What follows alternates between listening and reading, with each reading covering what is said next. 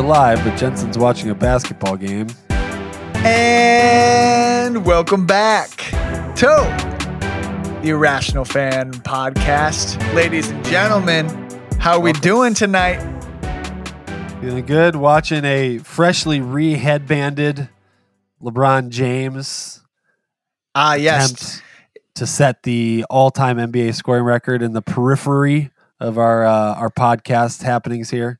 It's possible we take a pause in the middle of the podcast. Recognize... he's been injured. He's down. He's been struck. Okay, so he actually struck is injured. Across. I think he's okay. Oh gosh, he's getting up. Hold on, he's milking it. Oh, this is all storyline right here.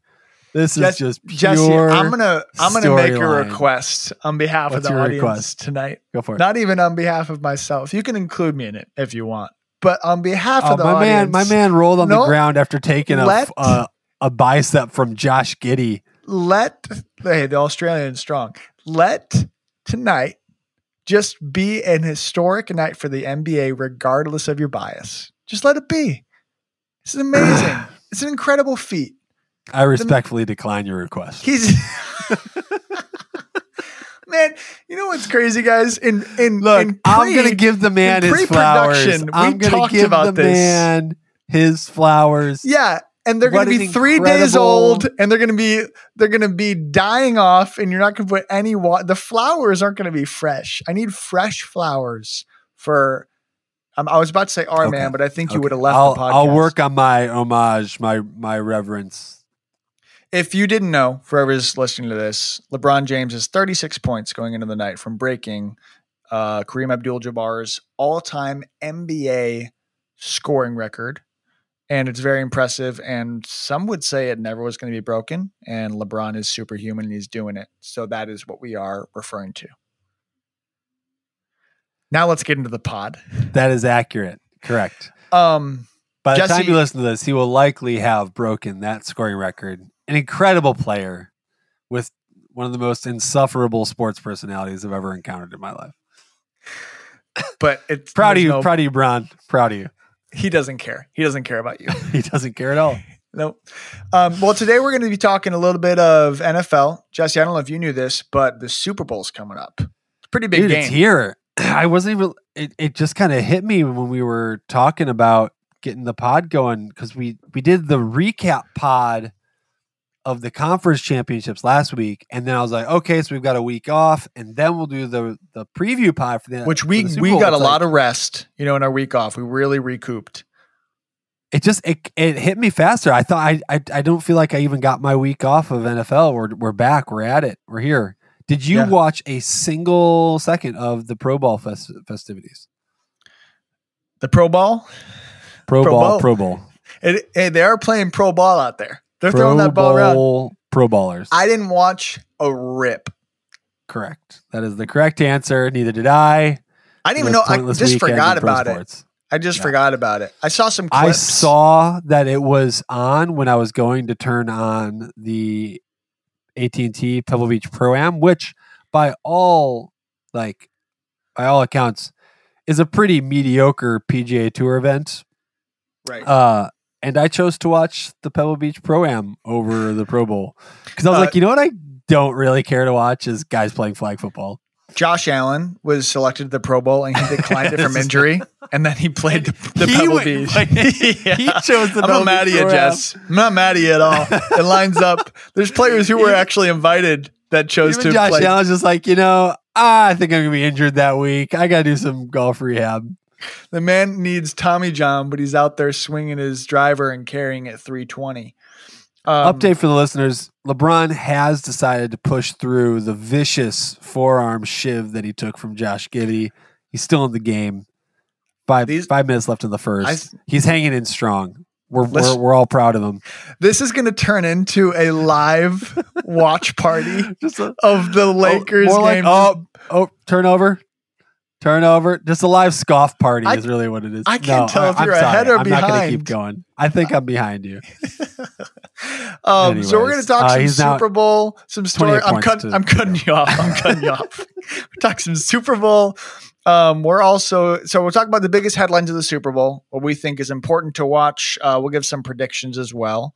And then speaking of NBA, we're going to talk a little bit about the NBA trade deadline, trades that we think could happen, and also some trades that have happened, i.e. Kyrie Irving to the Mavs.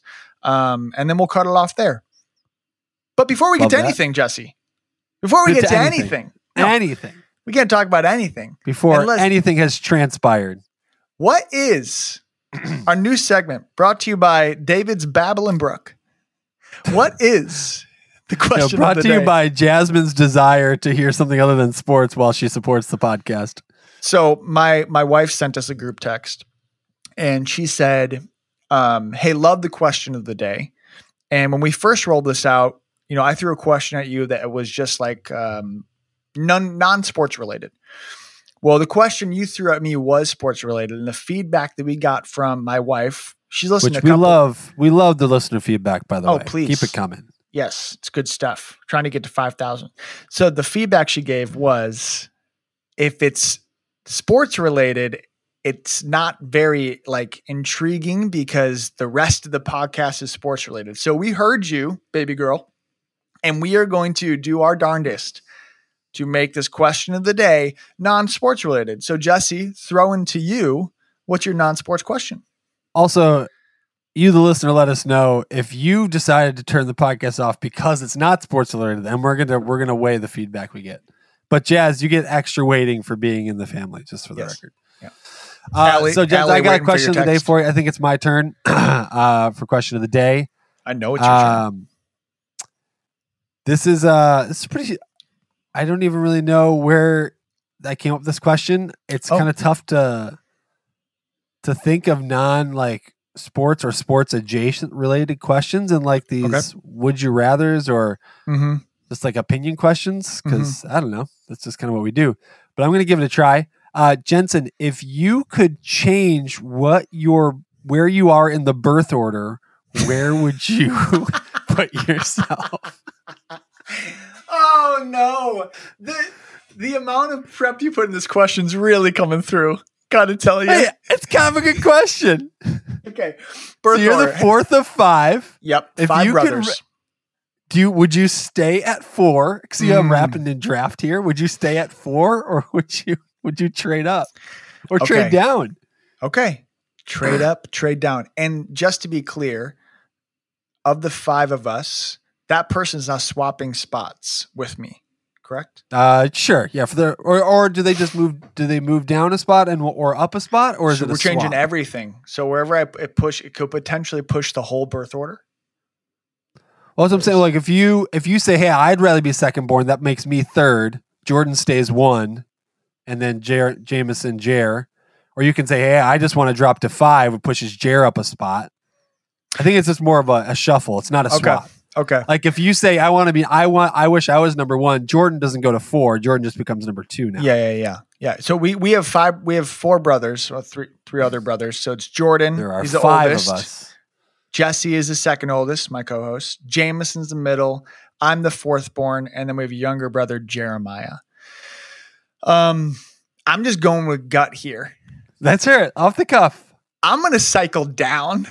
You're going down a spot. Yeah, okay, give me I want to go the baby youngest. brother. I want go youngest. I want baby it's brother. A strong play. I feel like pressure's off. Do your own thing. You got to watch 4 people make mistakes your whole life. Now, granted, the downside of this is that it took you a while for the rest of us to take you seriously. Sorry, Jeremiah. Well, it also, there's the element of there's potential for forgotten child syndrome. It's like by the time the parents get to the 5th kid, they're just kind of like, but isn't anybody can watch this kid? Isn't that anybody Jameson? Can? Isn't the forgotten child Jameson? No, Jameson's self-forgotten. He lost himself. But Jeremiah was just by the time you get to that 5th kid, it's just like mom wasn't reading any more books about parenting. Yeah. There was very little attention paid to what was in the lunch. It was just like, hey buddy, you're along for the ride.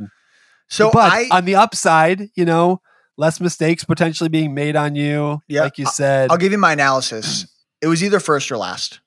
I didn't feel like if I had gone up or down one spot, or if I had gone up to Ewer and Jameson, so up 2 spots or up 1 spot, it would have made like that much of a difference. Like trying to picture you as a firstborn. It's a tough sell. It is a tough sell. And to be honest, I wouldn't want that mantle. I feel like you are setting the precedent for everything, right? And then you're also like very much you're not ready like for that. Criticize or celebrate. Dear God, I'm barely ready for it now. And actually, I'm not ready for it. And I'm the 4th born. I still can't handle it. So I don't actually think the weight of being first, Jordan, to your credit, you've done it very well. You get to deal with Jesse all your life, who was trying to do the opposite of everything you did. So, well, for good reason. Jordan was oftentimes just talking himself into a hole. But yes, Jesse's blameless in his second bornness. No, I was just a contrarian, and it's carried on into my podcasting apparently. So actually turned out to be a better question than I thought off the bat. But I Awesome. think official answer, I'm dropping down. You're going down. Yeah. And 5th that born. puts Jer as the 4th. Yeah. Yeah. I think Jer could still really hold down the 4th spot pretty well.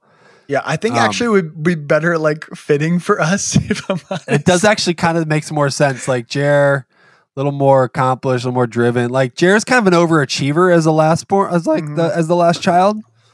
Yeah. I'm just moping my way along. I think you would have slotted in really nicely into that 5th spot. So great choice. Jesse, you feel like you feel like you are Esau. Or are you Jacob? I'm which Jacob. One? I'm holding the heel. So that's the thing is I was second born, but I took the blessing. Yes. You feel like a classic Jacob. I know. I don't think I'd move. I think if you gave me the reshuffle, I don't think I want the firstborn. Can I just offer you some feedback? Out of our last 4 questions, on 2 of them, you just said you'd stay pat. That's not fun. What are you talking about? You said you would actually stay in America and you wouldn't wake up in a different country. And then you said you would stay pat your second. No, born. but that wasn't the option. I chose Italy. That was the country I was going to move to. But you said you. But I was just reiterating that, like, I think I'm living in the best country. You have to move in the birth order. I have to move. I'm going to Italy. No, birth order. In the birth order, you have to move. If I have to switch out of my spot, the last spot's tempting. I'm going to be honest. There's some kind of freedom in there, in that. I feel like maybe the freest spot is that 3rd born. You just kind of can whatever. I was considering the 3rd born, but if you're gonna make me move, at number 1's a tough spot. It's a tough spot at number 1. There's a lot there. That's your franchise player right there. It is. I think. I think I'll just hold on. So if I go 3, does that push Jameson to 2? Sure. Yeah, we'll just say for the purpose of the exercise, I go 3, but really I like the 2 So spot. Interestingly enough, we're both down 1 spot. I also like my 4th born. I'm not trying. There's a part of me that wants to say going to go to number 1, but it just strikes me as arrogant. It strikes as like disrespectful to Jordan. Like, yeah, I take that number 1 spot. It's like we're just playing the cards. You know what? I actually want. You know what I want? Yeah, I want the estranged uncle. That's what I want. We could put a name to that too, but we won't. All right. Let's move on. Jasmine, that was for you. You let us know if that was worth it. That's hilarious. Well, let's talk about Super Bowl. Super Bowl 57? Is that right? That's great. Actually, I haven't even looked. Let's see. Super Bowl 54, 57. 57. You nailed it. Well done. 57. Here we go. We have the Chiefs from the AFC going up against the Eagles from the NFC. The Eagles, we will remind you, beat the 49ers to get here, and the Chiefs in a nail-biter, won by 3 points against the Bengals. So there's good quarterbacks in both sides. There's good offensive lines. There are relatively good defensive lines. There's I feel like, and there you go. That's the pod. Excellent recap. It feels Enjoy even. the Super Bowl. It feels even is what I was trying to communicate. It feels like it's going to be a really good game. I'm very excited to watch it. Jesse, I'll throw it to you in regards to storylines. What's kind of the first storyline that you will be watching for come Sunday at 5 p.m.? So the low-hanging fruit, the easiest thing that you've just got to cover from the top, I think, is Patrick Mahomes and his ankle. It's becoming, look, it's a tough sentence to say with the recent retirement of Tom Brady, but we are potentially watching the greatest, let's say, let me phrase it this way, the greatest confluence of skill and talent as like at the quarterback position, like all time. So, and like Brady, I think, was the representation of, he was never the best athlete. He never had great measurables, but he took what would be considered arguably like low athletic, like or average athletic talent, and applied like skill and knowledge of the game and ability to read defenses, to dissect, and to like the absolute top degree, paired with a great coach, and is currently the greatest quarterback of all time. I believe in Patrick Mahomes, we are watching what is potentially someone who is just as game smart as a Brady, paired with someone who's got even more raw football talent than Brady does. So that all being said, did you just call Mahomes a hybrid of Brady and Rodgers? Is that what you just said?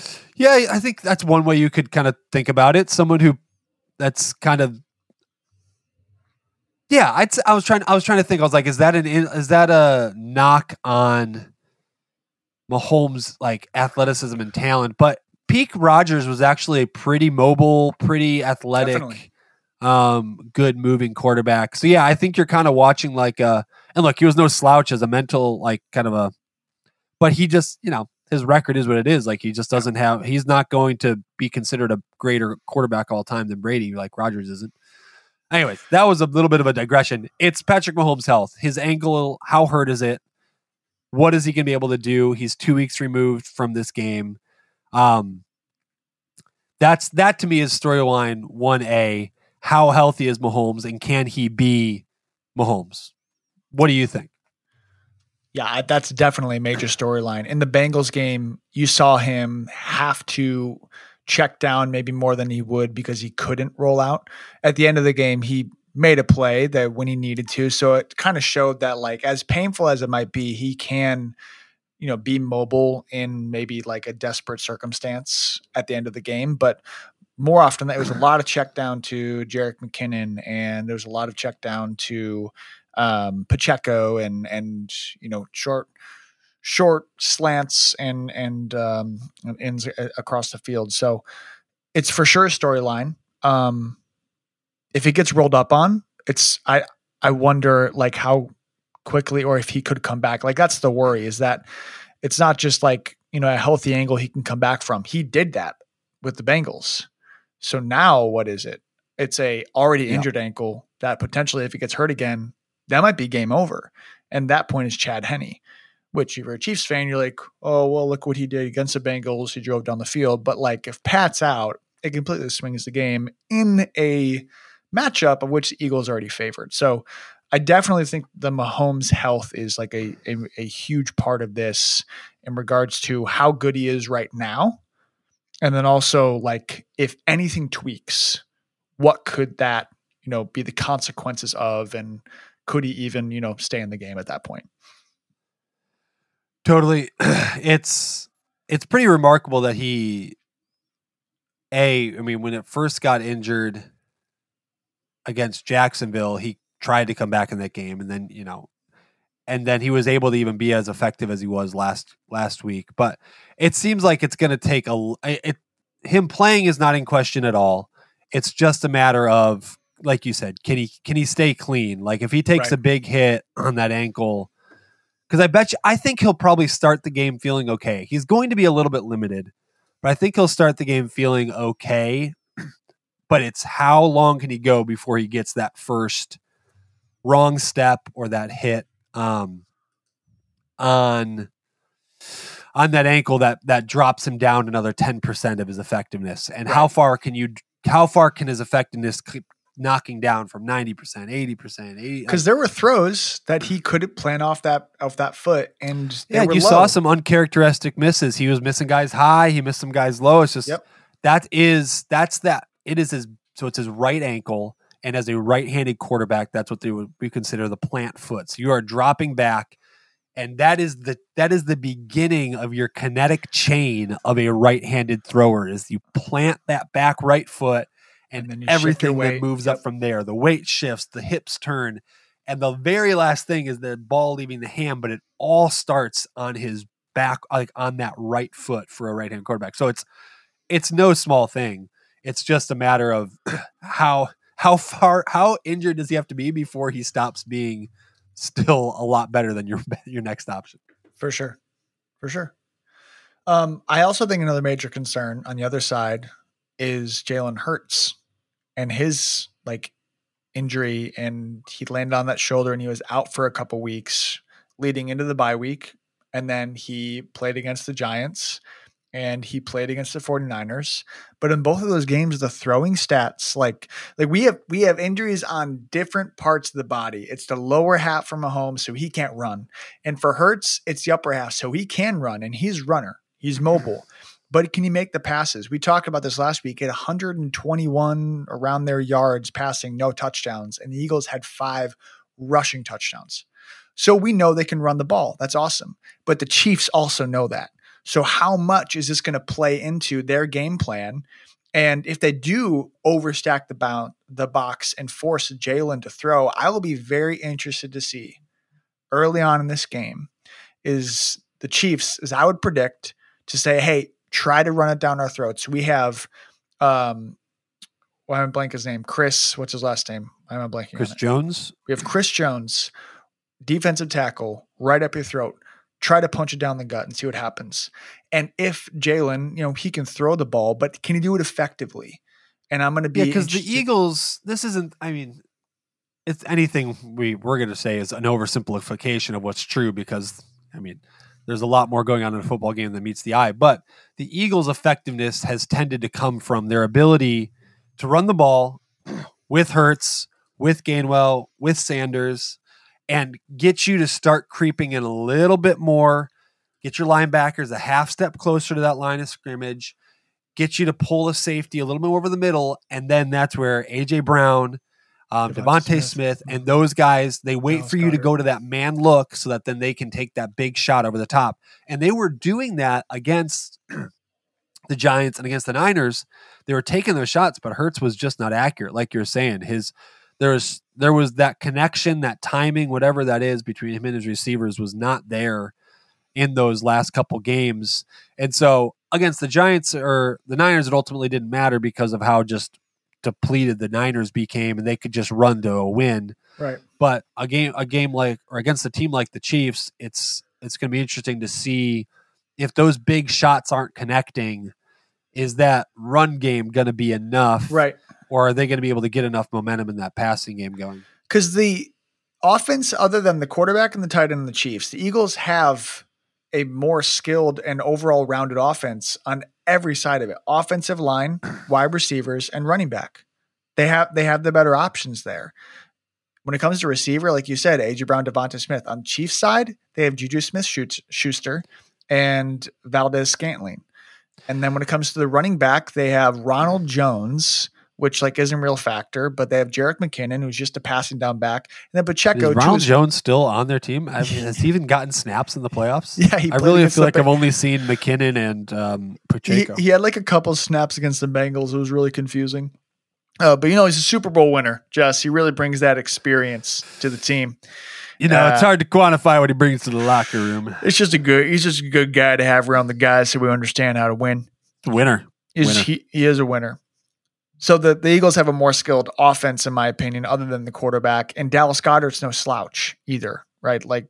Kelsey's better for sure, but he's when it comes to fantasy football, he was the top 4, and which is where he's a receiving tight end is what I'm. See, gosh, all tight ends are receiving. Let me figure out how to say this. He's not a blocking tight end. Yeah, well, Yes, there's But he also two different blocks. kind of prototypes of tight ends. You have your pass catching tight ends and your blocking tight ends. Technically, they both do both. Break down tight ends for me.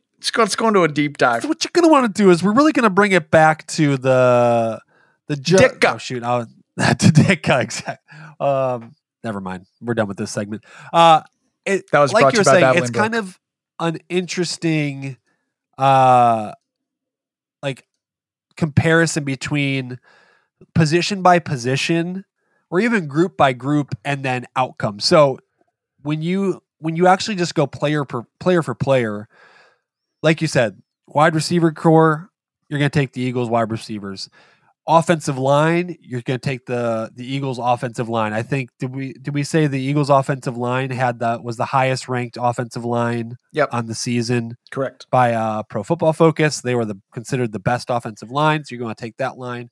Chiefs were solid as well. I think there were 4, but you're going to take that line. Really, in terms of like position players, you're going to like, as far as Chiefs over Eagles, you're going to take Kelce and you're going to take Mahomes. That's really the only like groups. Like you're going to take the Eagles running backs, I think, over the Kansas City running backs. You're going to take all that. All that being said, by DVOA, which is just an acronym by the Football Outsiders, measures effectiveness. Kansas City Chiefs had the best offense in the league. Now, Philly, not far behind, was in 3rd, but they were the gap between like Kansas City and Philly is about as big as like Philly and like the 20th team. Like the Chiefs had the best offense in the league by a pretty strong margin, despite the fact that if you go position by position, you probably take that Eagles team. And I think again, that's Mahomes. And then just to wrap this up, like all of that is made by one man who, to the very first point we made, is injured. And that's just going to be the whole thing. Can I do a run through? I was reading a couple articles. We were prepping for the pod, and it came across just some pretty crazy Mahomes stats that I think we just need to maybe put into context. Please. Of these are like, this isn't all encompassing. He's done way more. These are kind of like more your fringe ones that are still just a little bit mind blowing. So this for Patrick Mahomes' career, he has started 93 games, right?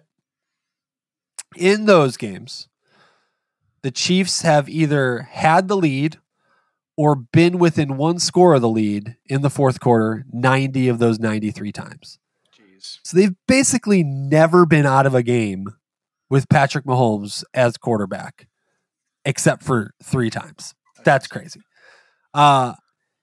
His EPA, which is expected points added per play, which is just kind of like general effectiveness in a given play.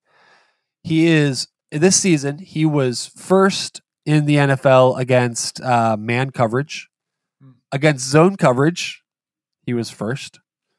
Against the blitz, he was first.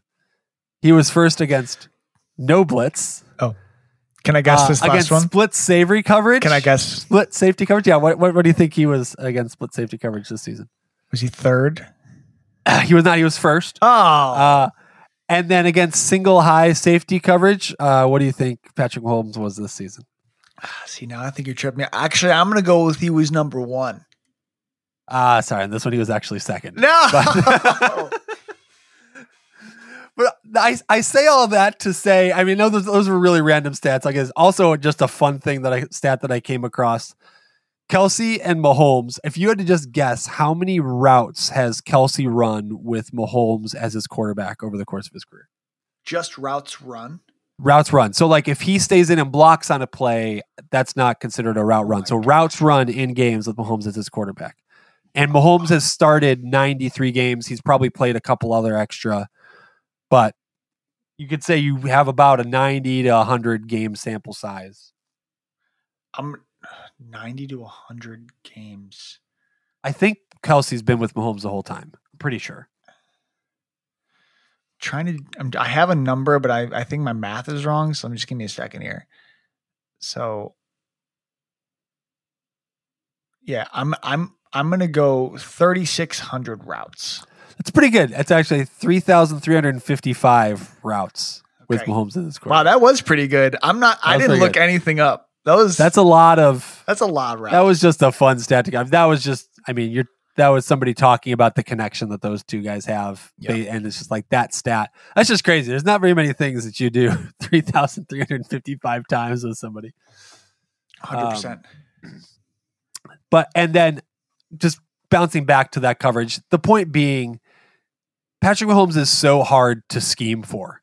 Usually, when you look at a quarterback, you can say like really good facing zone coverage, or you can say, hey, when he's not blitzed, his completion percentage 70% or whatever. But if you blitz him, it drops whatever. It's just like it doesn't really actually matter what look you give Mahomes. He knows how to beat your defense, Right. no matter what. Right. So this whole thing comes down to how healthy is Patrick Mahomes. Well, and he's partnered with an incredible offensive mind who is also, like you talked about routes run, like Andy Reid and Mahomes have been together as long as, if not longer, than Kelsey and Mahomes. So he knows how to play to his strengths. He knows how to play his limitations as well, and he's very limited.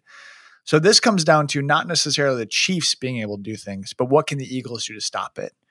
And they have Darius Slayton. I'm not sure who else is in their secondary, to be honest. I know that their defense has been really solid, but they have a crazy good pass rush with Reddick, who had 18 regular season sacks. Cumulative, it's 22 at this point, including playoffs.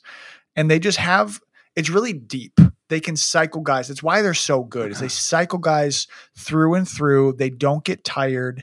Ndamukong Suh, I think, signed with the Eagles as well. He's down there in the trenches. Their depth is pretty incredible.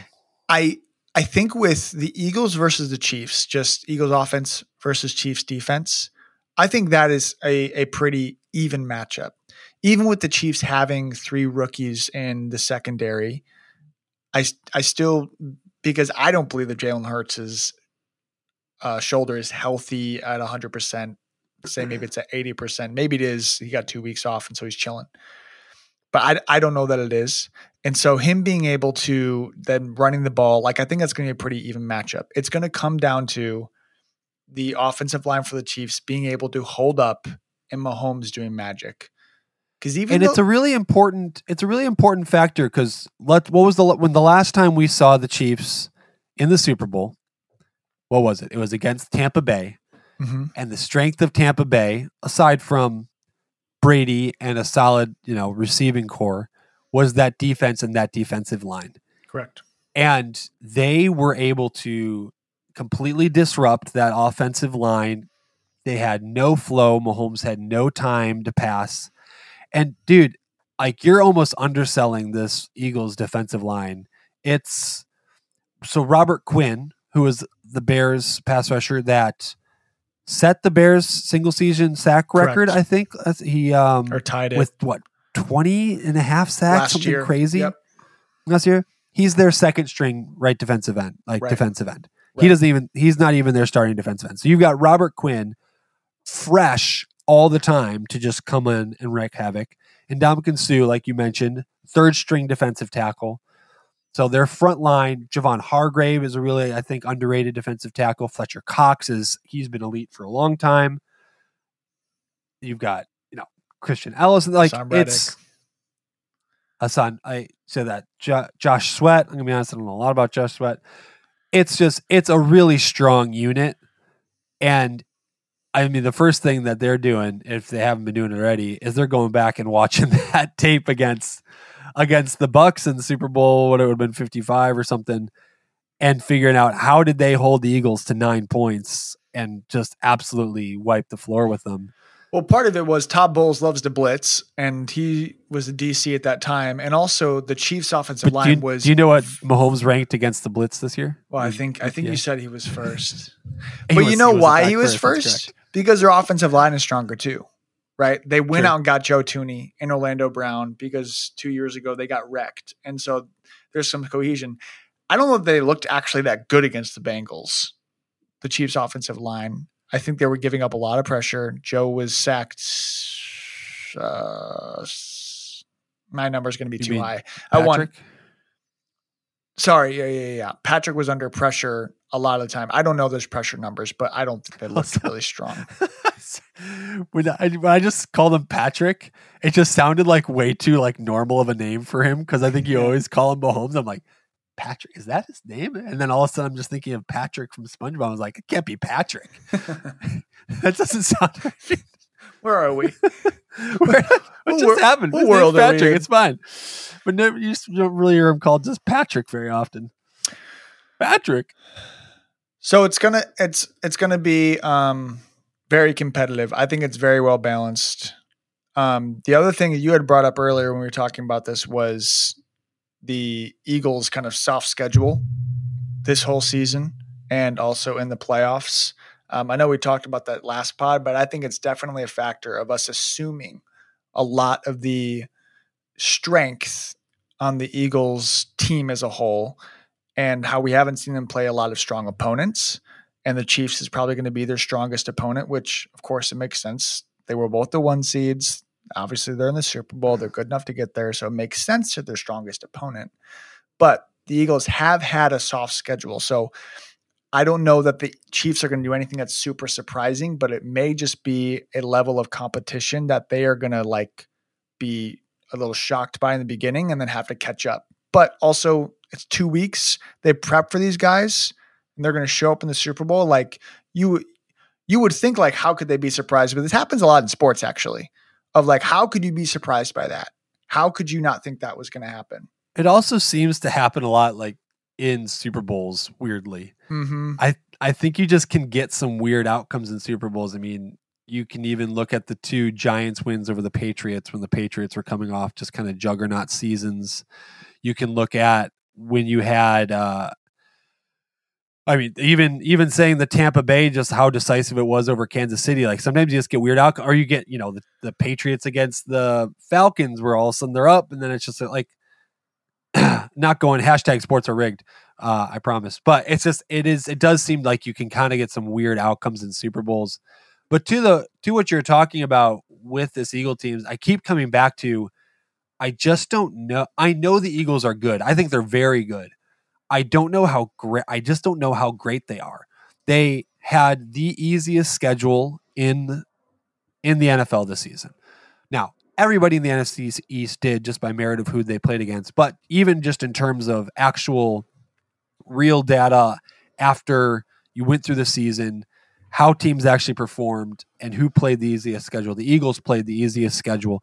The best offense that they played all year by, kind of overall offensive effectiveness. You can probably find different numbers, but I'm going to use offensive DVOA from Football Outsiders. The best offense that the Eagles faced all year was Detroit in week 1, when Detroit was probably not considered one of the top defense. We didn't really know exactly what they were.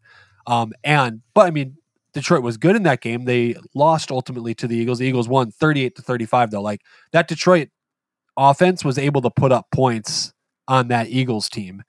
And that was the best they faced. The Chiefs have had to beat 2 of the other the Chiefs are the number 1 offense, and they had to beat the second best offense in Buffalo and the 4th best offense in Cincinnati just to get to this game. So they're not going to. And just to clarify, they played better teams, right? Like they played against the Packers, they played against the Jaguars, they played against the Vikings. They played better teams, but in regards they had games against teams that you probably would think of as better teams. Like in your mind, the Packers are probably still a very good team, and you're like on reputation. The Cardinals are a good team, but those teams were not ultimately effective this year or good. And so the Eagles, look, they had a 15 and what was their final regular season record? 16-2, 50. Hold on, I had it right here. They were 14-3. 14-3. They went up 1-3, but they were at one point. I think they were 13-1 or something like that. Yeah. When Hurts got injured and they lost. They may have lost 3 straight. They lost 2 of their last 3. Okay. So all that to say about the analysis between the two, I think we're both really excited about this game. What do you predict is going to happen? Who do you have as a winner? And maybe even put a score out there.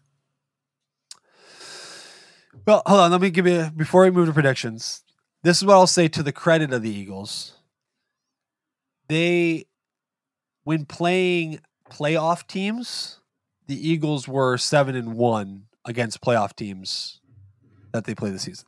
So teams that made the playoffs, they were still like, I'm not trying to say like they're this fraud. Like they're not the Vikings. Like the Vikings were this team with a great record that nobody believed in. Like the Eagles are a very good team by many, like almost any metric you can use, but they just haven't. I don't think they've faced another team that's been as good as that's been on their level all season. And the Chiefs have had to play a lot more teams that would be considered on their level, like on a regular basis and through the postseason. So it's almost like they've got a few more reps at this level of football that's going to be required than the Eagles do. You have one team that has proved themselves based on the competition that they beat, and you have another team that has proved themselves based on them beating the teams that they should have. That's who's at the Super Bowl. Yeah, that's a way you could look at it. So who do you got winning? The Eagles. I mean, they're favored. No, the Eagles are favored. Dude, it's so tough. It's such a lame. I guess let me ask you this question first. If Mahomes is 100%, is it a no-brainer Chiefs pick for you? If Mahomes is 100%, I think the teams are close enough where regardless if Mahomes is healthy, I don't think it's a no-brainer. But I do think that the injury is factoring into a lot of things when it comes to Vegas and also people's perception. And I was so impressed by what I saw against the Bengals. Now he has 2 weeks. So I think he's actually maybe even more healthy than we think. So to answer your question, yes, but I'm getting ahead of myself. I still think they're going to win though. So you're picking Chiefs. There's a part of me that does really want, like, I have this weird thing where I feel like the Eagles could come up and surprise. I think they just kind of have like a bunch of those dudes on the team. Like I don't think they're coming in feeling high and mighty or feeling like they're going to be surprised by anything or they're going to get like punched in the mouth first. Like I think that's a really tough football team over there. I think we've spent a lot of time, or I've definitely spent a lot of time praising the Chiefs, and now I'm like kind of hemming and hawing, picking them. But again, it's just I wanted to make sure how clearly Mahomes is the key to this team. Right. And that's what makes this so hard is the fact that we just don't really know if we're getting top Mahomes. I've been riding the Chiefs though the whole season. They were my pick for a long time. I'm going to pick the Chiefs, but I don't think this is going to be an easy game by any stretch. No, I don't think so. We've also have seen a lot of like really close Super Bowls recently, other than the Chiefs or other than the Bucks and the Chiefs 3 years ago. Unless there's an injury happening, and I know he's been beat before, but I am maybe putting too much weight into the Jalen Hurts. See, I guess people are more certain on that, and I guess I'm just not. I guess I just don't on how healthy he is. Yeah, and it's not just like him as a whole. Like he can run the ball, and he's a very effective runner. But him throwing the ball when he needs to, I just don't believe that he's able to do that at a high. Like if it comes down to it, I'm not going to believe in Jalen Hurts to make the 80-yard drive with 3 minutes left. I just don't think he's actually going to be able to do that. And I think it's going to come down to it. Do you think there's much in the coaching matchup with is it Sirianni? Yep. Is that how you say his name? Nicholas Sirianni, second year. Nick Sirianni, second year coach. And Andy Reid, he has been to the playoffs 18 times over the course of his career. Do you think that factors in? And also, storyline here is Andy Reid being former coach of the Eagles too, which, it was so long ago. It's been a decade, but sure. Yeah, he had a long run with them. Yeah. So there's like maybe an emotional aspect that it's not a strategic aspect of it. I think Sirianni makes me cringe as a personality. Oh, really? Oh, yeah. He like, I haven't really watched much of like he's just really corny locker room stuff. He's like on the sideline. He's like super animated. And he's like, he feels like if Kirk Cousins was a coach, like that's kind of the vibe he gives to me. Like, you like that. He's got you like that energy. Okay. Who would you rather coach your football team? Russell Wilson or Nick Sirianni? Coach my football team? Well, yeah. Nick Sirianni's in the Super Bowl. Nick Sirianni's in the Super Bowl. Russell Wilson is in Cabo. So I know, but I'm just saying personality. I didn't ask you who'd you rather your quarterback. Russ is like so corny. Okay, let me flip it. Who would you rather coach your football team? LeBron James or Russell Wilson? Oh, give me the Russell Wilson. Ugh. They're both bad. I want LeBron playing for my team, but I don't want him touching my coaching staff or my. I think a lot of people would have wanted Russ to play for his team too last year. It's true. All that to say, Sirianni, he's very clearly a good coach. He hasn't been there before, and we've seen a lot of first-time coaches over the years not be able to. He seems to be considered a good game manager though, like he doesn't seem to get caught out with like timeout stuff or like time management. I haven't seen any criticism of that over the season. No, I haven't heard any Nick Sirianni buzz of like, what were you doing? And he's also not necessarily been like super talked about in the national media. Like people will talk about Mike McDaniels or like an Andy Reid or a Bill Belichick, like those kind of guys. And as their teams go through ups and downs, they're really good. Like I don't feel like I saw a lot of Nick Sirianni on SportsCenter. Like he's not really talked about a lot. The coaching matchup for me isn't something that I'm paying too much attention to. If I were to put faith in one of the coaches, it would be Andy Reid over Nick. Yeah, he's got the track record. It's funny. I don't know if you remember, mid-career Andy Reid actually was like pretty widely criticized for like game management stuff and like not being like clock management and just overall like being able to adjust to a game as it was going. It's weird. It's kind of funny to me. He was kind of clowned there for a few years in the middle of his career. And now I think over the last 5 years, you just really don't hear that much anymore. Yeah. Which I don't know if that's just Mahomes' effect where when you have the best quarterback in the game, it's kind of covers up a lot of potential mistakes you've been making, or maybe he's just developed as a coach, but it'll be interesting to watch. Probably a little bit of both, and it's probably the majority of it being Mahomes covering up things. All right, so who scores the first touchdown? Prop bet or team? Yeah. Let's say team. What team? Who scores first, and who's got the lead at the half? What's the game going to look like? Just scores first, field goal, touchdown. I will go Eagles score first because I think Chiefs win the coin toss and defer, and I think they score on their first drive.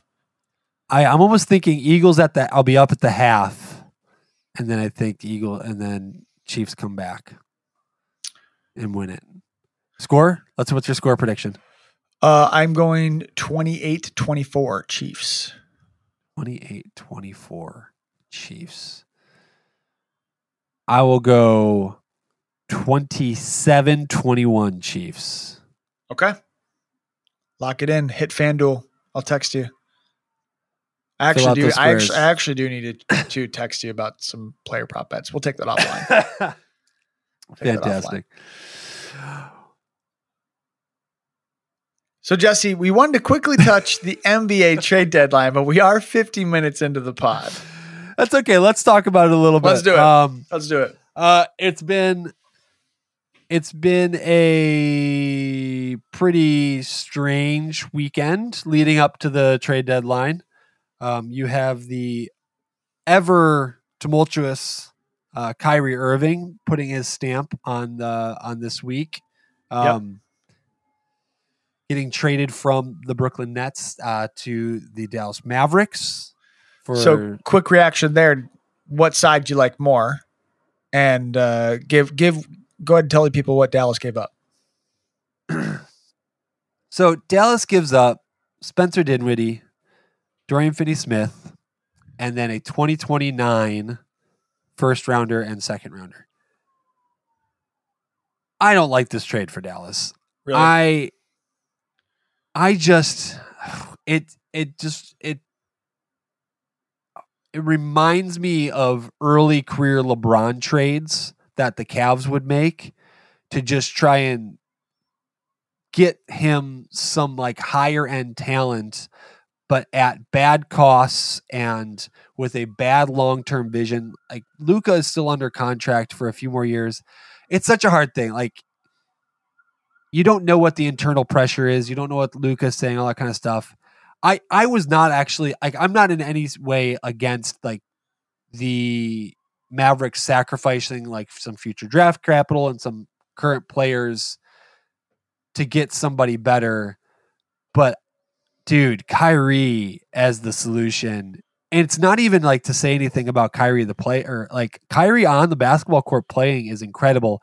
I think it's a little bit of a tough fit for a couple reasons. Just as like, if we're just going to say on the court basketball stuff, I think it's a funny fit for the two because you have Kyrie being one of the best ball handlers in the history of the league, just in terms of sheer dribbling ability, handle with the ball. He's a good distributor, but his elite skills really shine when he's got the ball in his hands. Yep. And when Luka doesn't have the ball in the hands, he does pretty much nothing. Like he goes full James Harden out of the play.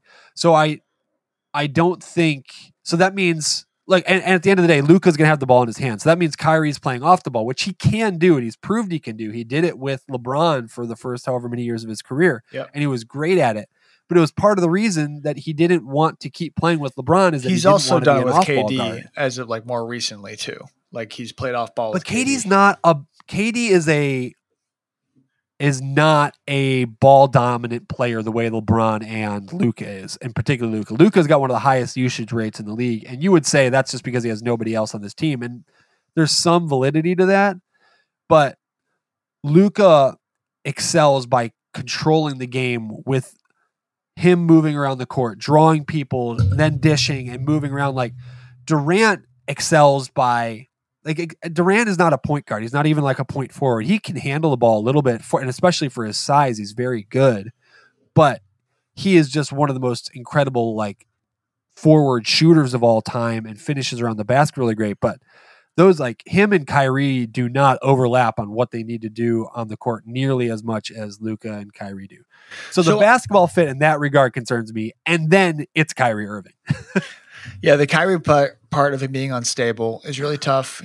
Granted, he's an all-star this year, so he's obviously been playing and then played well enough to be one of the 10 best players, 5 best players in the East, which is, we're saying something. And it's crazy that trading for a current all-star, you got a 2029 first, Dinwiddie and Dorian Finney-Smith, which shows the value has decreased on Kyrie so much, but you're still getting an all-star caliber player, right? Because that's the crazy part. Because last year with Dallas, though, important caveat to this is the fact that this, like, Kyrie is not under contract past this season, and that has to get factored in, especially if you're going to think about, like, if you're trying to compare it to like recent, like higher ends trades, like Donovan Mitchell's, your DeJounte Murray's, your Gobert's, like those trades, like those players were all under contract for at least 2 seasons of those teams they got traded to. So you are going to pay more. And so you have now traded for Kyrie,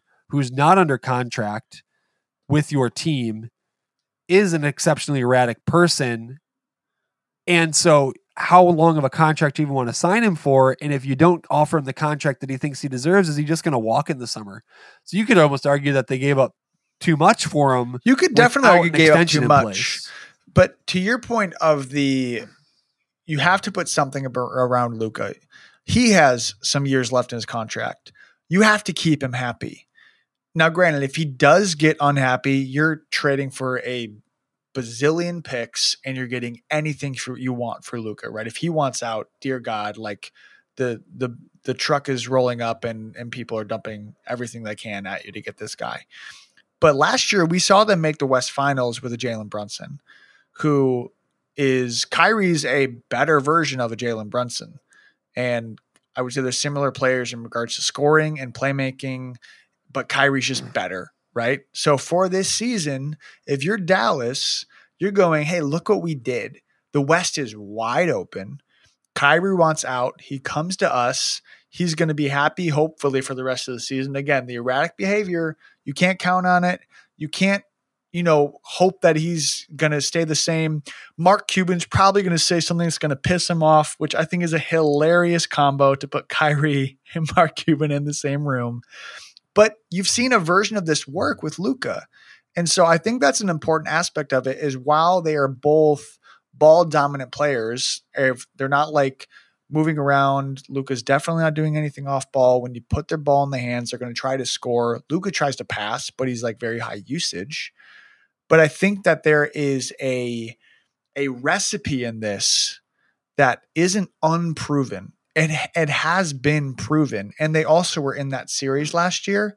I'm not saying Dallas is going to make the West Finals, but I can completely understand Kyrie being available, or just player A being available, made the All-Star team, is not someone they potentially have to sign long-term.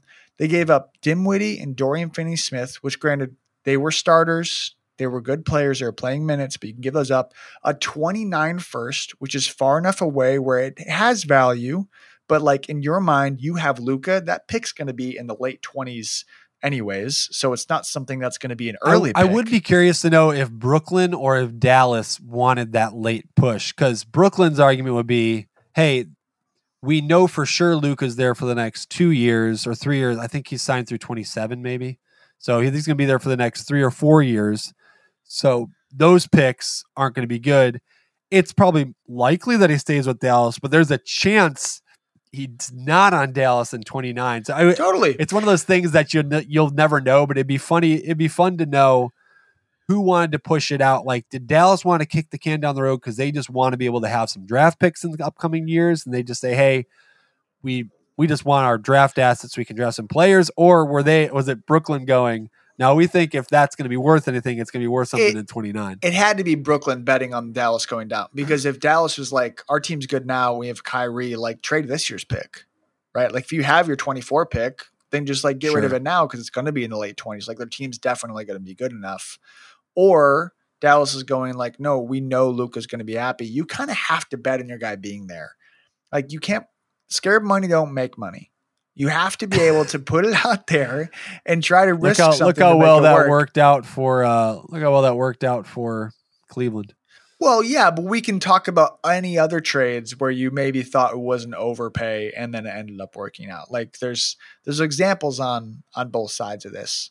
So I probably like it more than most people. I would be excited if I was a Dallas fan. I don't know if I would want to re-sign Kyrie. Dude, there's just for this season, over the last I'm really okay 4 with it. years of Kyrie Irving that says you can count on him to be there for your team when you need it. But that's the biggest problem. I understand, but Dallas isn't going back 4 years. Dallas is going right now. Look what he's doing. Yes, look what he's doing. He's been consistent the whole season. That's the argument. Brooklyn and they don't have to re-sign him. Dude, Brooklyn is playing well. He is on the team that has put up with all of his nonsense for the last 4 years because his supposed best friend Kevin Durant is there. And then while KD is injured, he goes, nah, I'm out. Like, look what he's doing right now. Literally right now this season, he's proven to be erratic and unreliable. It's just not. I wish Dallas had gone for, like, had this trade not happened, I wish they would have gone for a Bradley Beal. Now he's been a little bit injured this season, but I want that type of player to go next to Luka. But based off like on the Jeremy court, Grant, on the court, Kyle who's Kuzma. a better player? On the court, who's a better player? Bradley Beal or Kyrie? Come on, dude. Look who's the all-star star. Like, this isn't. Well, I again though, there's mitigating factors. I'm not just saying this the all-star, but like he's obviously played well enough. I just think that. But it's not just in a vacuum. Like we're just saying who's going to win a one-on-one against Beal and Kyrie. I'm saying Kyrie's probably no. I'm telling you, Kyrie's going to beat Beal one-on-one.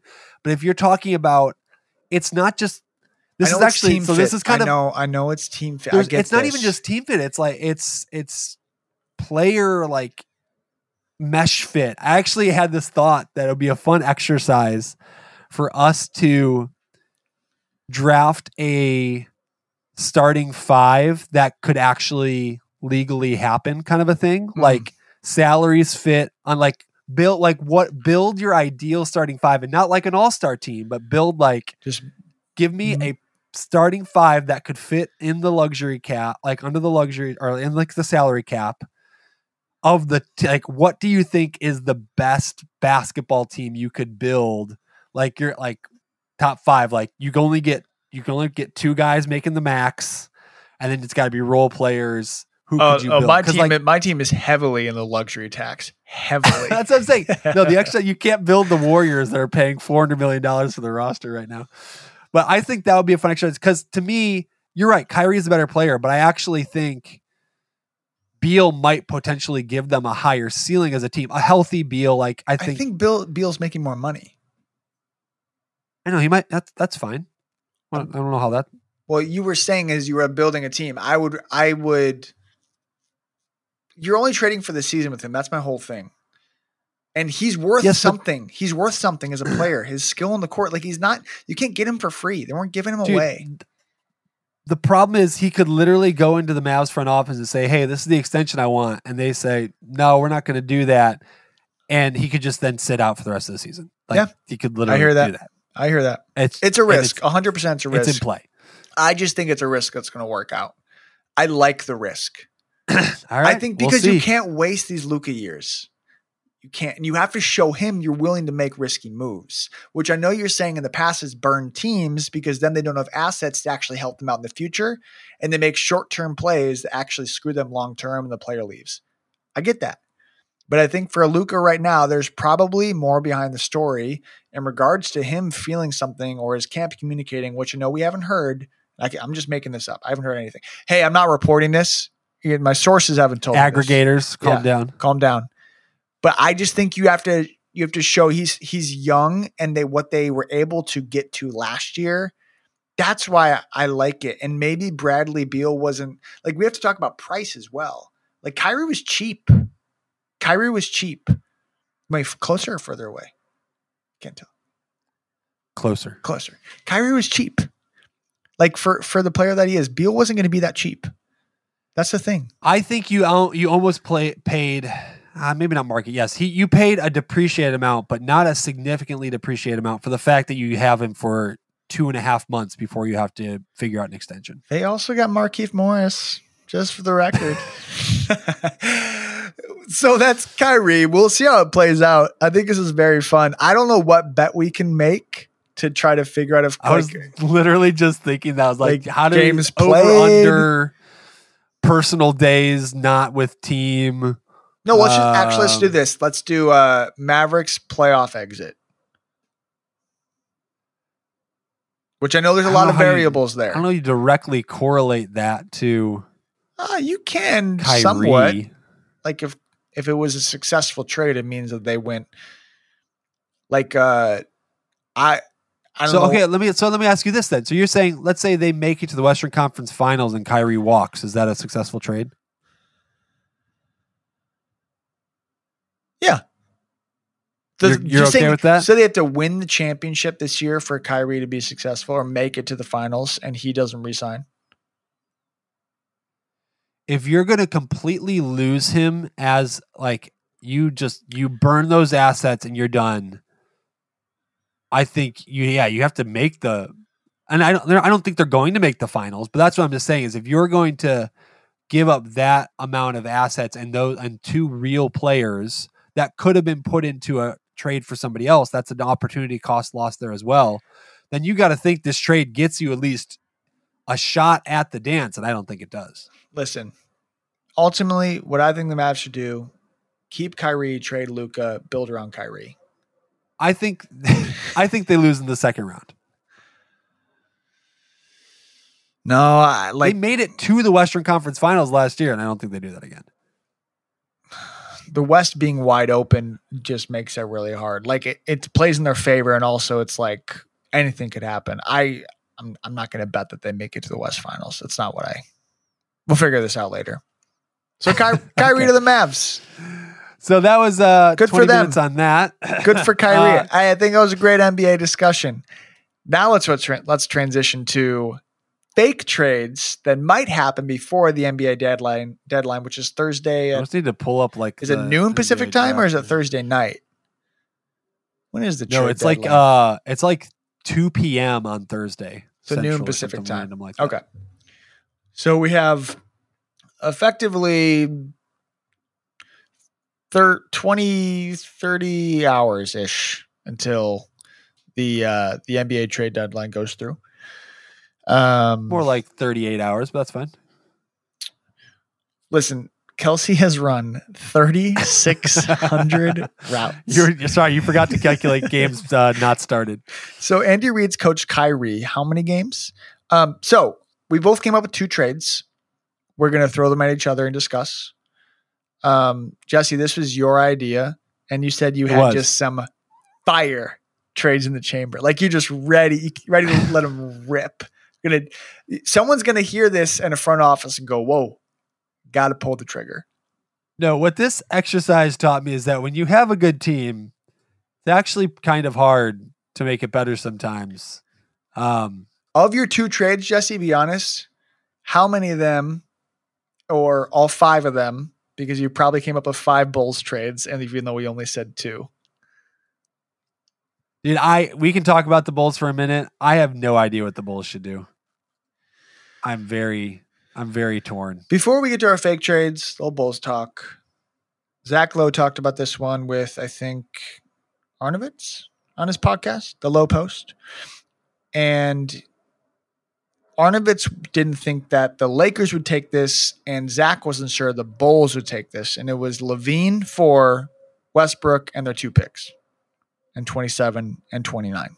What do you think about that? It's such a,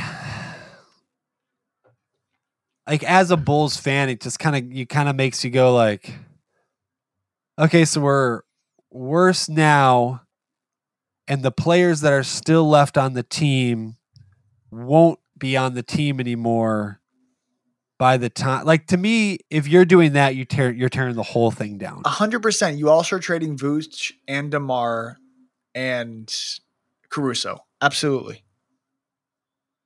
So so it's not just hey, you swap LaVine for Westbrook and then let's see what this Bulls team looks like. Like, to me, that is our team is the what first it is. domino. That's the thing, is our team is what it is. Like, we can't trade for a player and get better. Like, there's no one out there that's going to turn the Bulls season around. I am a little confused how we haven't heard more Bulls chatter and how a trade already hasn't happened. I don't understand. This front office feels, I mean, I don't know if stuck is the right word. I feel stuck as a fan, like, looking at their situation, because you go, it's like you said, it's hard to think of who could you get that would be a good, impactful player for this team. Because it's, gosh, I really don't know. Like, who. Like, the Raptors are like 3 games back from us, and I would rather be a Raptors fan. The Pacers, 3 games back. I would rather be a Pacers fan. The Hawks, they're like 2 games ahead. I would rather be a Hawks fan. Like, we are in this weird, like, our team should be better. I would rather be a Hawks fan, but I would rather cheer for Trey and Murray over DeMar and Zach. I think so. I guess here's my thing is I like this team. What's so frustrating to me is that I just think this team should be better as is. Like, they think so too. It just doesn't make a ton of sense. It's how so these odd. guys are having good seasons. DeMar's having a solid another season. It's not as good as last year, but still a very good season. LaVine's come on a little bit. Vooch is a little bit one-dimensional, but like plenty of teams have had one-dimensional players on the team, and he's been good at his dimension. Like, he's been an effective offensive center that rebounds the ball well. He isn't super selfish. Like, he's been playing with the Vooch trade. Looking back, like, let's not talk about the assets we gave up. No, here, listen to me, because I know what you're going to say. It's not about like, of course we lost that trade. Of course we did, right? We wouldn't do that over. We wouldn't do Wendell Carter, and we wouldn't do for Franz Wagner and another. I feel like I've disagreed with a little bit of those 1-for-1 things where like people saying you wouldn't trade Wendell Carter straight up for Vucevic, where I'm like, I don't know. Because at the time he was an all-star the previous season. He was playing really well in Orlando. We have not now. We have not got the same Vooch, Jesse. No, we did not get the. We have last year. We did not. This season we have. Well, unfortunately, we got a MVP season from DeMar DeRozan. Zach LaVine was playing well, and Vooch didn't show up, and now he is showing up. No, Zach LaVine played well until his knee got hurt, and those other two guys haven't. That's the problem. Is maybe this team just is not meshing at the right time. It would be as if when we go out in golf and we're going head to head, in the first round you shoot a 79, I shoot a 92, and the second round I shoot an 81, and you shoot a 95. Like. That would never happen. Well, it's happened. And I actually have witnessed in the last calendar year, or a year and a half, maybe. Hey. Nope. You shut your mouth. We don't talk about that day. People have to know. We don't know. They don't need to know. We don't talk about that day. Okay. Well, we had it was a bad day. It's a bad day. We don't talk about that day. It was a bad day. It was a 103 day. You're an asshole. It just isn't working. And the Bulls. How many times you broke 80, Jens? How many times? 0 times. Oh, okay, that's fine. Yeah. Well, you're a year ahead of me, so admit developmentally. Yeah. So I don't know why you touched 100. Well, by the time I was at your stage of development, I'd already shot a 75 once or twice. Wow. Comparison kills. Comparison is a thief of joy. Let the community crumble. You brought up the 103. I'm sorry. There was no need for a rebuttal. Be the bigger man here. Nah. You would never do that? It's fair enough. Nah. Well, let's move on to our fake trades. Talked about the little Bulls. We're confused. Do you want me to give you your first one? The final Bulls thought is if I could see if no. I can't do this. I can't talk about it anymore. Let me just say, I would be intrigued if the Bulls could pick up like a Wiseman for Vucevic, for Caruso. Now, I don't think Golden State. I don't think Vooch could play the Golden State style, but it'd be a good fit. Maybe he could. That'd be a good fit. If it was Caruso and Vooch for Wiseman and Kuminga, did Golden State say no? Oh, Caruso and I think they probably value Kuminga more than that. What if we did? Moody and Kuminga, and they keep Wiseman? Wiseman's the player they want to trade. Wiseman's the one that they just don't have a spot for at all. Yeah. I actually think that's a very interesting trade. Is that your first one? We'll say that's my first one. Okay. So you're going. Let's run it through the trade machine, because the money's not going to work out. So they have to give up. No, it is actually Wiseman for Caruso straight up would. If you tried to bring in Vooch, then that would probably get a little tricky. But I don't think. Are you doing it right now? No, you go ahead and do it because dead space while we click through the NBA trade machine is not exceptional podcast content. So I would just say I think it'd be interesting to see what Wiseman could do in a different organization that doesn't need the kind of read and react like quick twitch. Now it's a little indicting to say like, hey, your player doesn't seem to have the basketball IQ to come play for your system. Come play for ours. It's like, well, why don't you guys play a better system that requires higher IQ players? I've heard analysis on him. He just thinks too much, right? So maybe you put him in a bad team where he can just play and he's not thinking about it because like you're trying to fit into a very specific system. That's hard. I don't know if this was for sure true, but I think Wiseman hasn't even played 60 games yet in his NBA career. Right. So you want to do Wiseman and Moody for Caruso and Vucevic? Yeah, the money's not even close. I think that would be the ideal outcome for the Bulls. We're about $20 million off. But Wiseman for Caruso straight up works. think Yes. they both make like just under 9 million, Which, or like, right at 9 million. low key, I'm like, get Caruso to a team that like has a chance. Like, I love Caruso, but I want him to play for a contender. Like, I think that's how much I love him. So I'm gonna get rid of. Yep, the money is almost exact. Yeah. Yep. So they could do that. I bet you they both say the other team needs to put a pick in there. That trade's probably not happening, but it would be interesting on the Bulls' perspective. Yep. Jensen, what is your first fake trade? So my first fake trade, and before we jump into that, LeBron's 8 points away for the people. Oh, duly noted. My first fake trade involves we'll go with my less exciting one, the Heat and the Portland Trailblazers. Okay. I am sending to the Miami Heat Jeremy Grant, who makes $20 million a year. Okay. The Trailblazers are receiving Duncan Robinson, overpaid $60 million a year, so he's moved as the contract. Victor Oladipo makes $8 million, so that's at 25. But they're still their cap room stays about the same. They're both like under the cap, but it stays the same for whatever it's worth. Okay.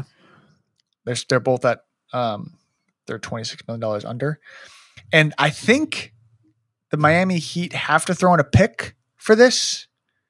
Oh, I'm still not even sure that Portland even like gives them the time of day on this. So my whole thought here is that Portland has fallen to the 11th seed, and Nurkic is hurt, and so I'm wondering, like, they're looking at the West, which is very good, and they're thinking, like, is this our year? We have Shannon Sharp, who's a young guy that can be really well. I know Jeremy Grant's also very young, but they throw in a 24 first. So Heat send Duncan Robinson, Oladipo, and a 24 and first a pick for Jeremy Grant. I guess, and so your argument I think the Heat probably would do that. I mean, that's a nice piece for them. They don't really have a lot of big wings like that. They probably need a point guard more. But you're saying because of Lowry's like injury history, he's been injured. He's been injured most of the year, and when he has played, he's just not been good. Yeah. So they need someone more reliable to run point for him. So, dude, how many picks will they have to give up to get Lillard? No, I just don't think. I mean, I don't think Portland does that. I mean, Duncan Robinson's a completely depreciated asset. One thing to note is that Oladipo doesn't play. One thing to note is Jeremy Grant's in a 1 year deal, and he's got 1 year left. No, this is 1 year past the year. This is Jeremy. He just signed last year. He just signed a 1 year deal. 1 year. So it's a rental for Miami. And it's 4 years left in Robinson. That's kind of where it sucks for Portland. And then Oladipo is 2 years. He has 1 more year left. Yeah, I just don't know how helpful that is to Portland. Yeah. To Portland. Like, now they just have a bad contract, a draft pick. You may have to throw another pick if you're Miami. They have 2 bad contracts because Oladipo doesn't play this. They have 2 bad contracts and a couple picks for a rental of Jeremy Grant. But I mean, maybe for just being half a season, they'd take a first rounder. That if they're gonna say that they're not trying this year, but I just think they're gonna try. It's not bad. It's creative. I like it. Yeah, it's something. Yeah, that's our first one. So the team that I started out trying to figure something out for was Cleveland. I wanted to try and figure out how to get Cleveland a better player. The challenge there, they traded a lot of their draft assets for the Donovan Mitchell trade. 6 points. So they're not working with a ton. Right. What do you think needs to be upgraded in Cleveland? So when you look at their starting 5, there's one kind of glaring hole, and it's in the that small forward position. Darius Garland, point guard, awesome. Donovan Mitchell, shooting guard, awesome. Evan Mobley, getting there, but very good. We like Evan Mobley. We're big Jared fans. Allen, very good. And then that 3 spot for them is Karis just LeVert. a bit of a black hole.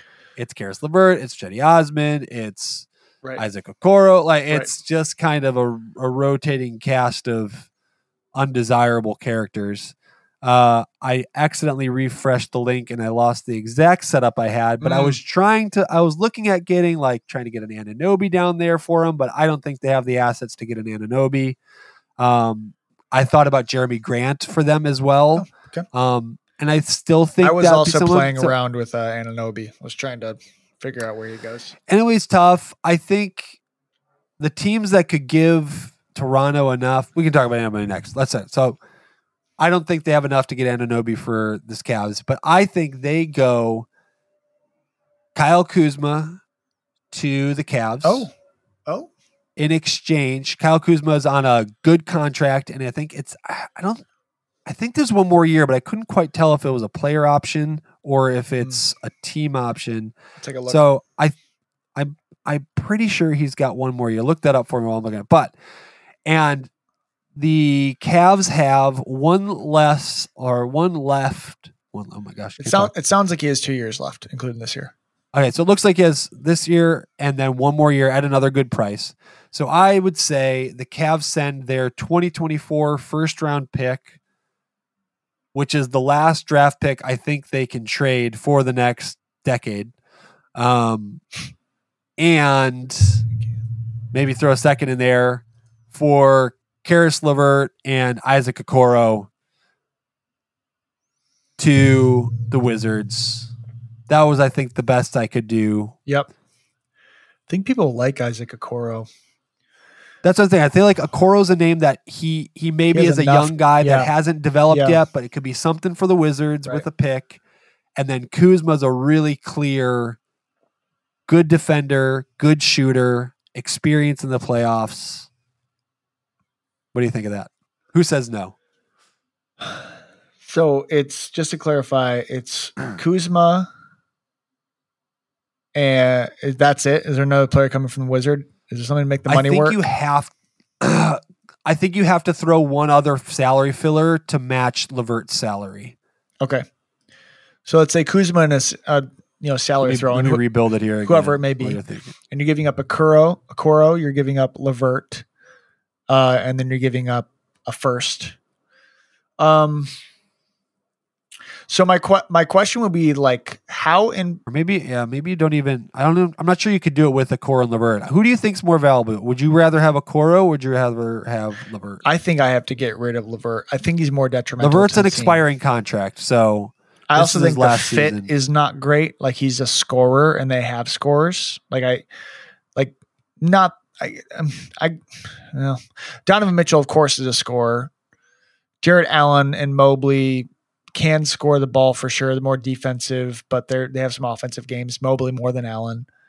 Garland is actually probably one of your more truer pass first point guards in the NBA, but also can score the basketball. So LeVert, in theory, if he was more efficient, could be a really good fit on the Cavs, but he's not efficient and he takes a lot of shots. Right.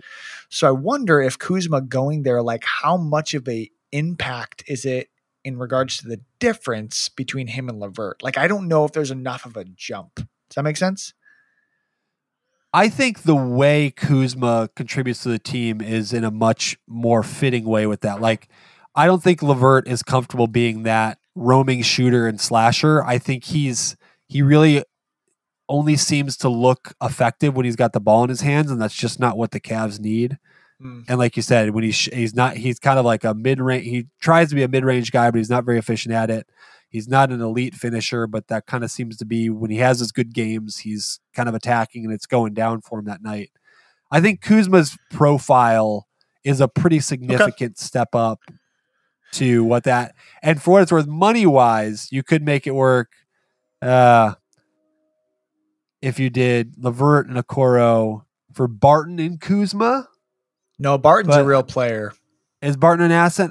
But Barton's on he was a real his player last last year. year. Of his deal. Yeah, which again, the Wizards aren't going anywhere. He's so been below average. all these teams per have to figure PER. out how much they can get for the players when the team's not going anywhere, right? So the Wizards are like, hey, if we trade away Kuzma, who's young on a good contract, so there's value of keeping him, but they're not doing anything. Barton makes a ton of sense to go.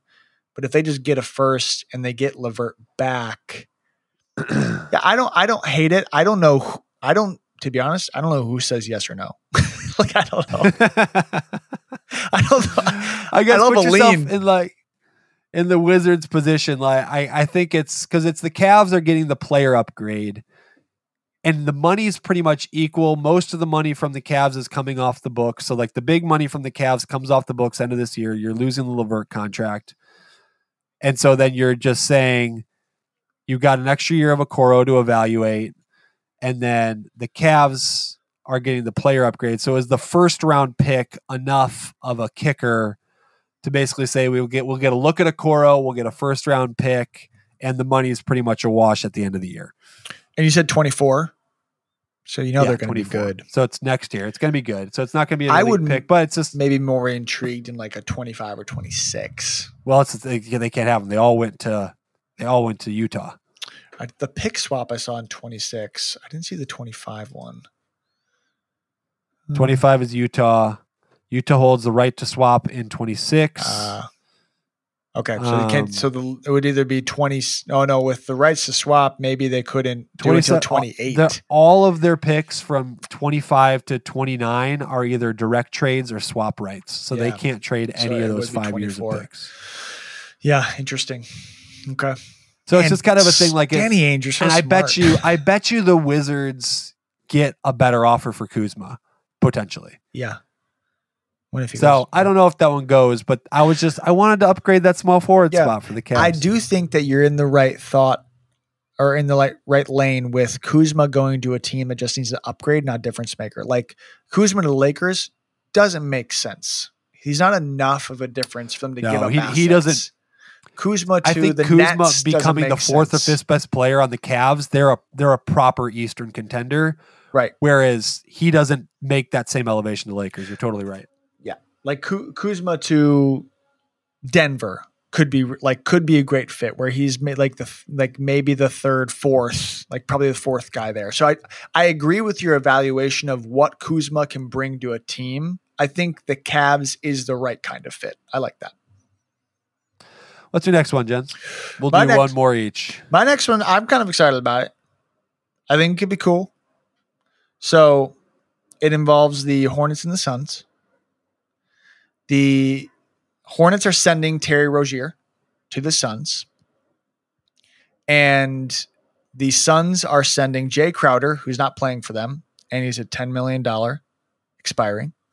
Ladies and gentlemen, 4 points for LeBron James to break the scoring record. 4 points away. With 14 minutes of game time left. I do believe he's going to get it here.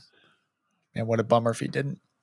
So I am sending Rozier to the Suns. He just goes 0 for 8 for the rest of it. It would be such a bummer. And we would all think it's intentional, right? Oh, it's amazing.